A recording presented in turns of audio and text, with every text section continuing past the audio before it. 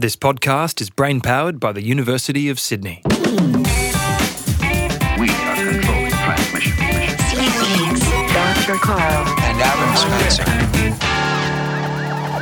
Hello, science lovers. How are you going? Welcome to another Sleek Geeks podcast with me, Adam Spencer, my compadre in Sleek Geekness, Dr. Carl Kruszelnicki. How are you, Carl? Oh, I'm ever so peachy keen, Dr. Adam. And we've got a special guest here this week. You might know him as the surfing scientist.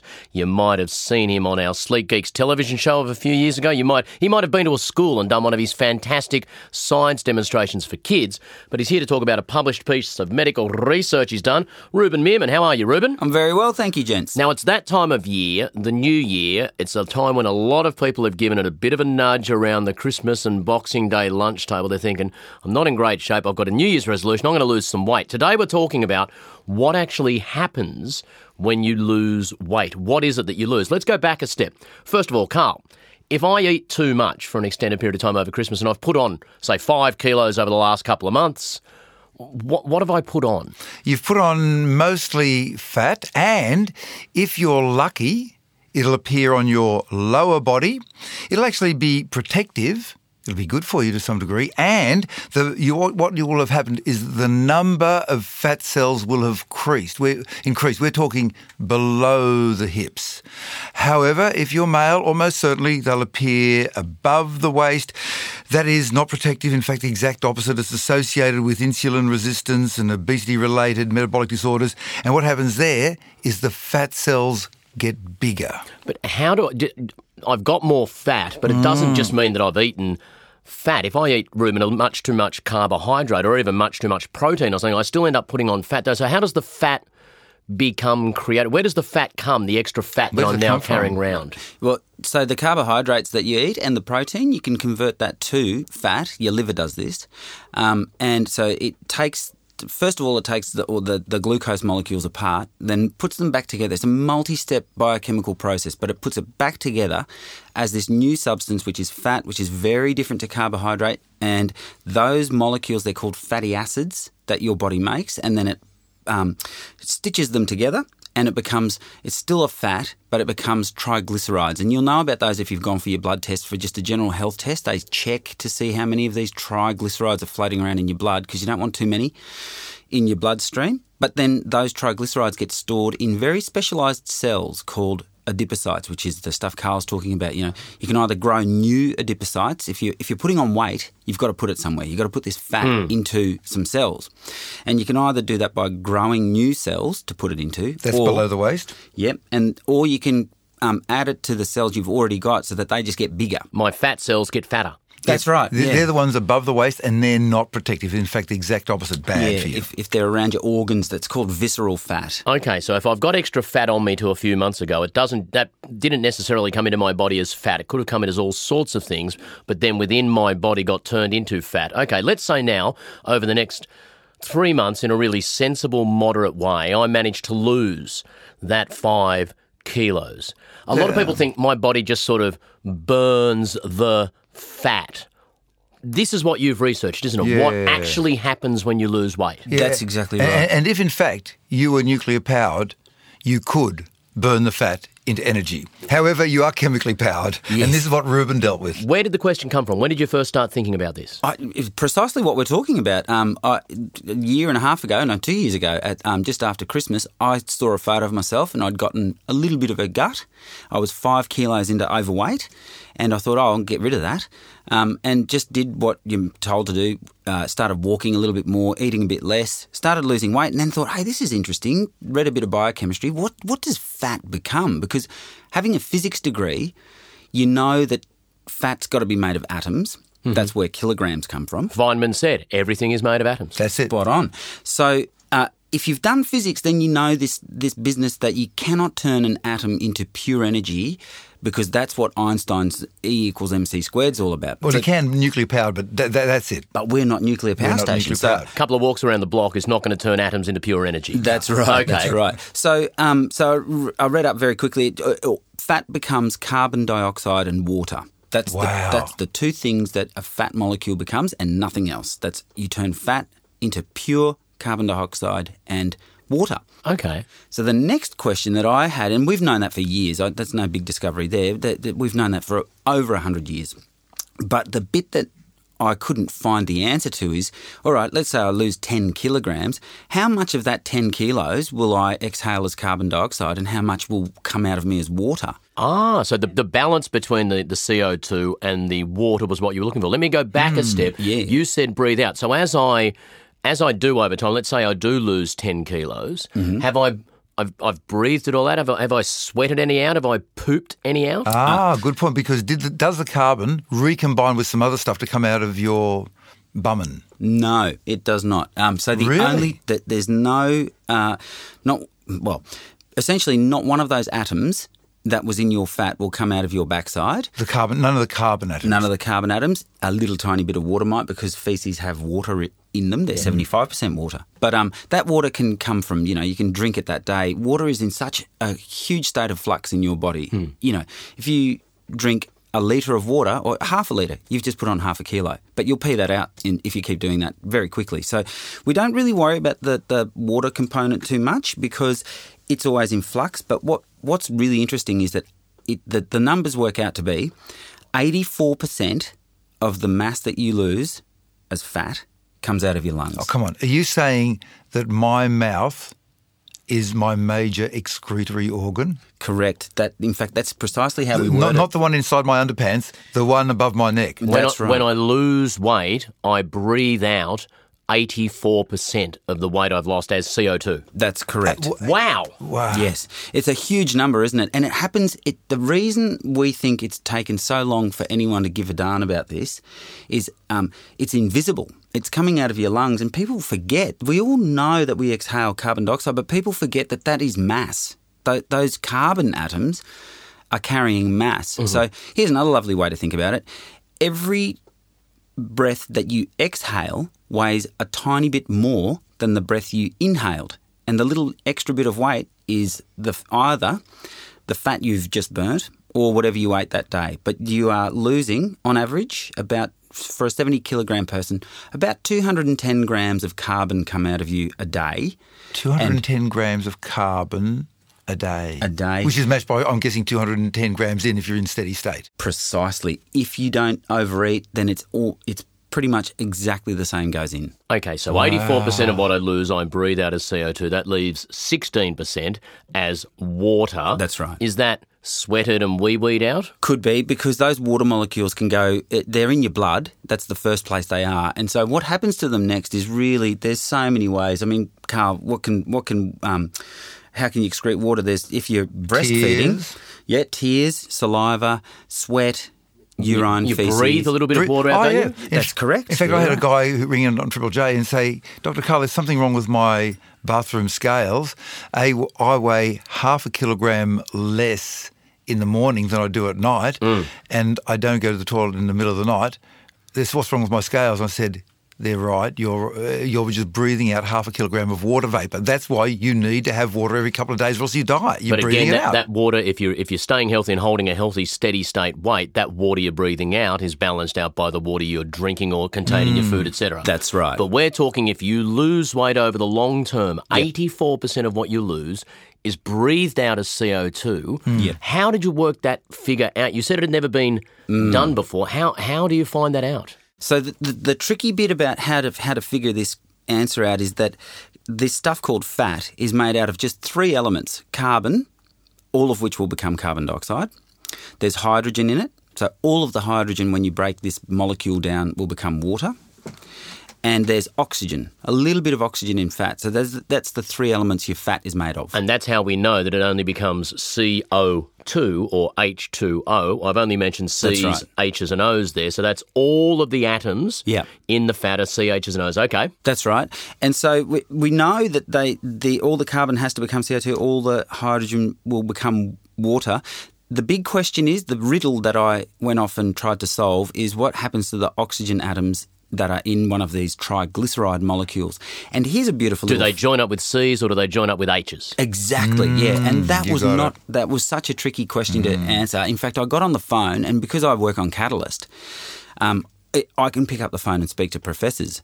They're very happy to answer my calls, which is just so lucky. Yeah.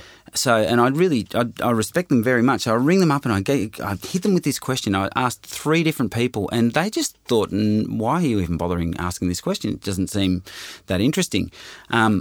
So I then had to hit the books because no one knew the answer. What happens to these oxygen atoms? And I found the answer. I love this in a 1949 paper. Wow. From way back in the Journal of Biological Chemistry. And Hang on.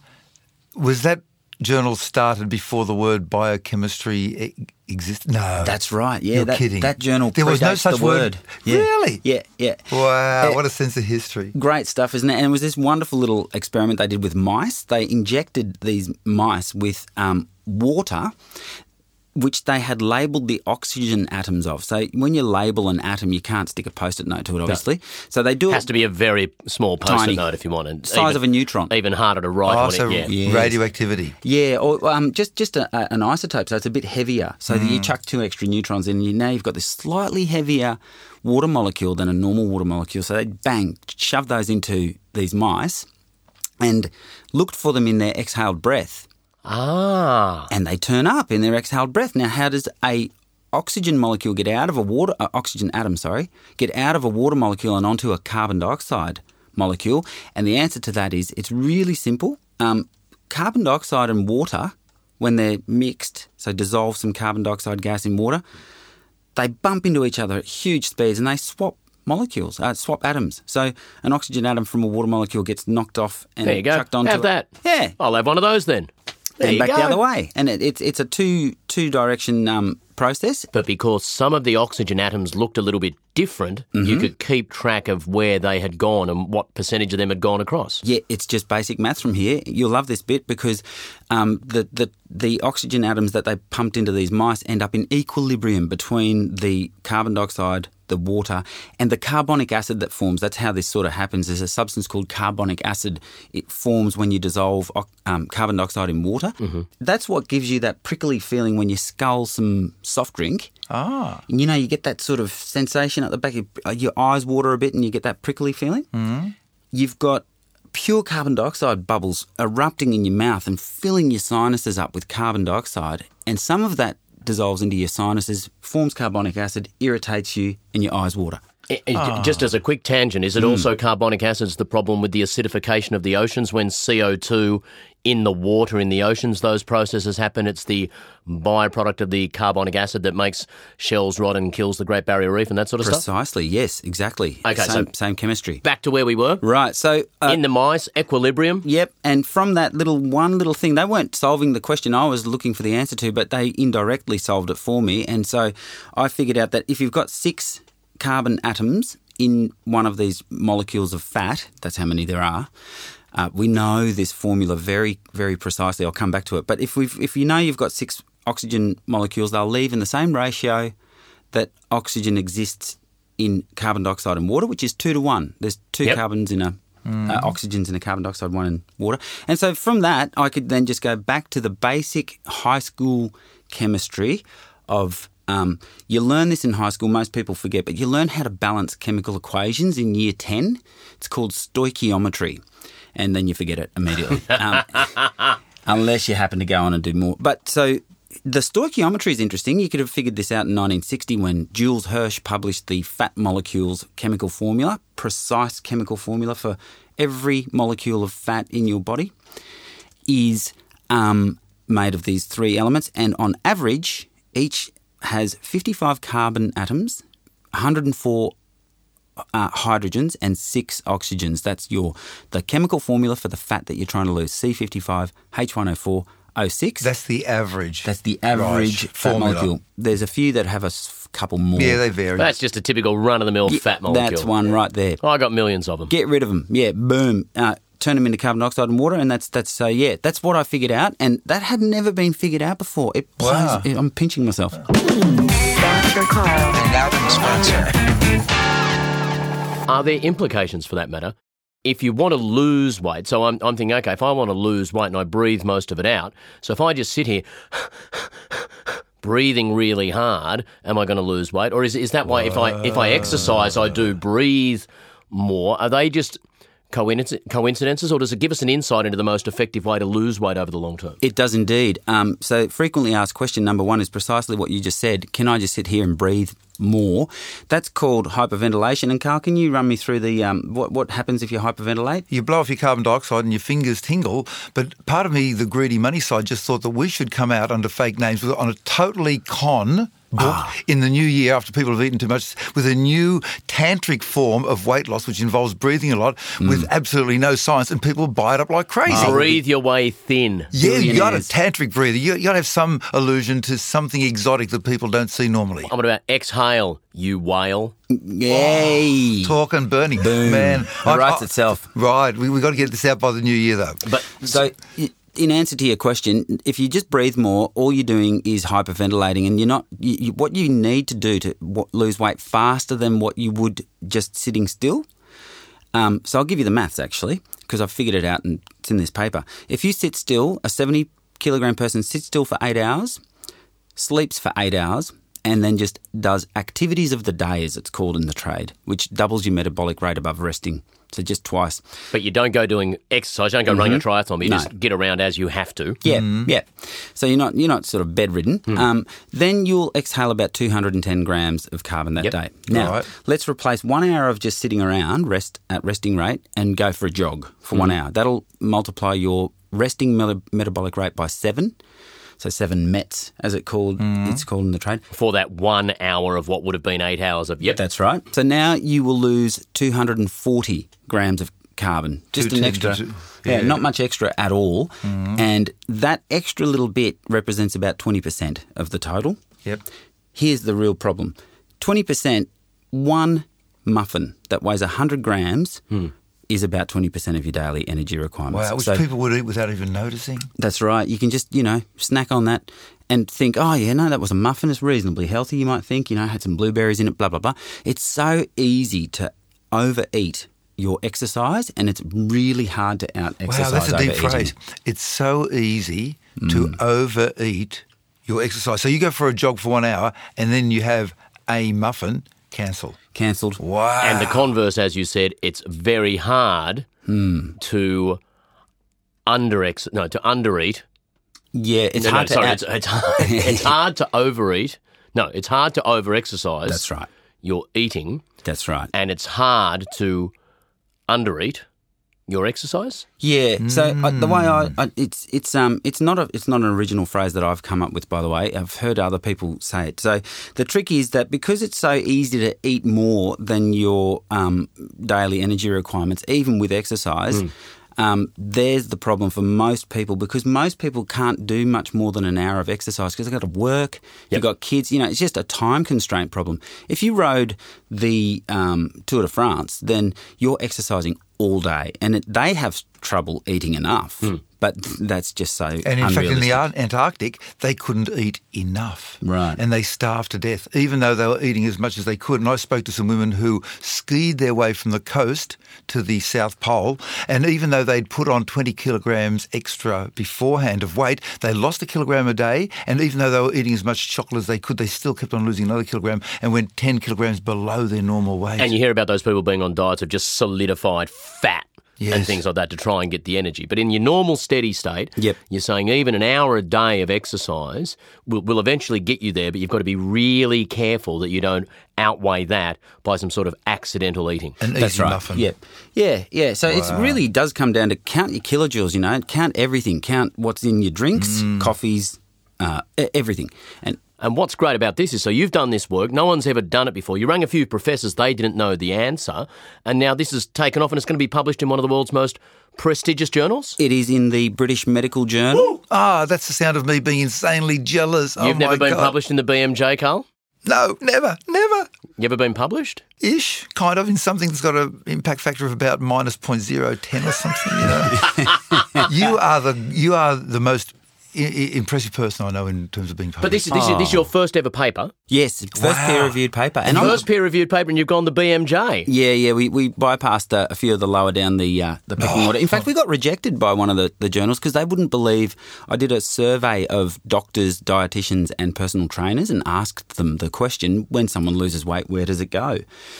Not one doctor said carbon dioxide, not one personal trainer said carbon dioxide, and only 3 dietitians remembered their biochemistry. Wow. So there is a massive gap in the knowledge of our health professionals who are, it doesn't change the advice they've always given, so they're still correct. Eat Energy less, move in more. has to be less than Yep. energy out. Yep. So they're not doing anything wrong. But I think this just helps you cast a very critical eye over the claims that other weight loss supposed gurus tend to make. You've got your celebrities out there getting behind all kinds of diets. And, it doesn't matter if you eat nothing but sugar or nothing but protein. As long as it's less and weight loss is your only concern, then it doesn't matter how you do that.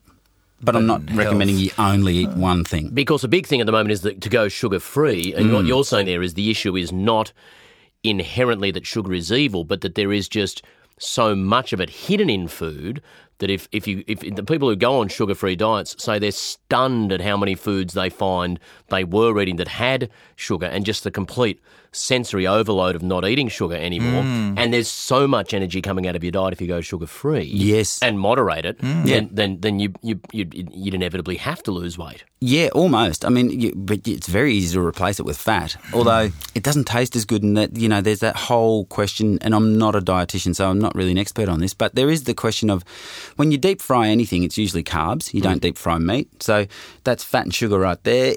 This part of it gets really interesting, but we've overcomplicated it.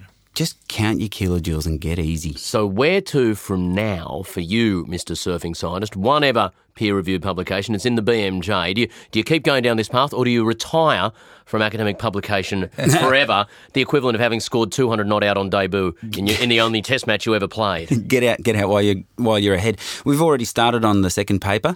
We're hoping to get this calculation that I've figured out into the biochemistry textbooks. Yes. Because when we teach doctors and dietitians, these are very, very smart people, as you know, because to get into the courses. So it's not that they don't get it. It's just that we haven't ever taught it all in the one lecture. We give them various parts and we never show them the whole thing in one go. So I've also got a bunch of demonstrations that I do at schools, and I'm keen to talk to education departments about, hey, this is really easy to demonstrate. Carbon dioxide, dry ice is made out of that. You drop some dry ice into water, you've got every kid in the room absolutely hooked. They're watching, and that is what fat becomes. So we've got to just remind kids that what you exhale has mass. It's got kilograms in it, and if you exhale your breath into a clear balloon and freeze that with liquid nitrogen, you can see the dry ice in there. So you can literally see... Those little particles of... Yeah. Wow. It's a white powdery substance. Wow, that's your carbon dioxide. There you go. That's where your food... You can and store your fat ex-fat. goes. Yeah. It has been wonderful talking with you, Ruben Mimmin, on the Sleek Geek podcast. You can follow us at Sleek Geek. Send us Twitter questions. Go to drkarl.com to download the podcast. Though you've already done that if you're listening to the podcast. Didn't need to tell you that. Why don't we all, just together, as one, lose some weight as we say farewell to listeners on 3. 1, 2, 3. See you later. We are controlling transmission. I don't understand what's going on here. Sleek Geeks.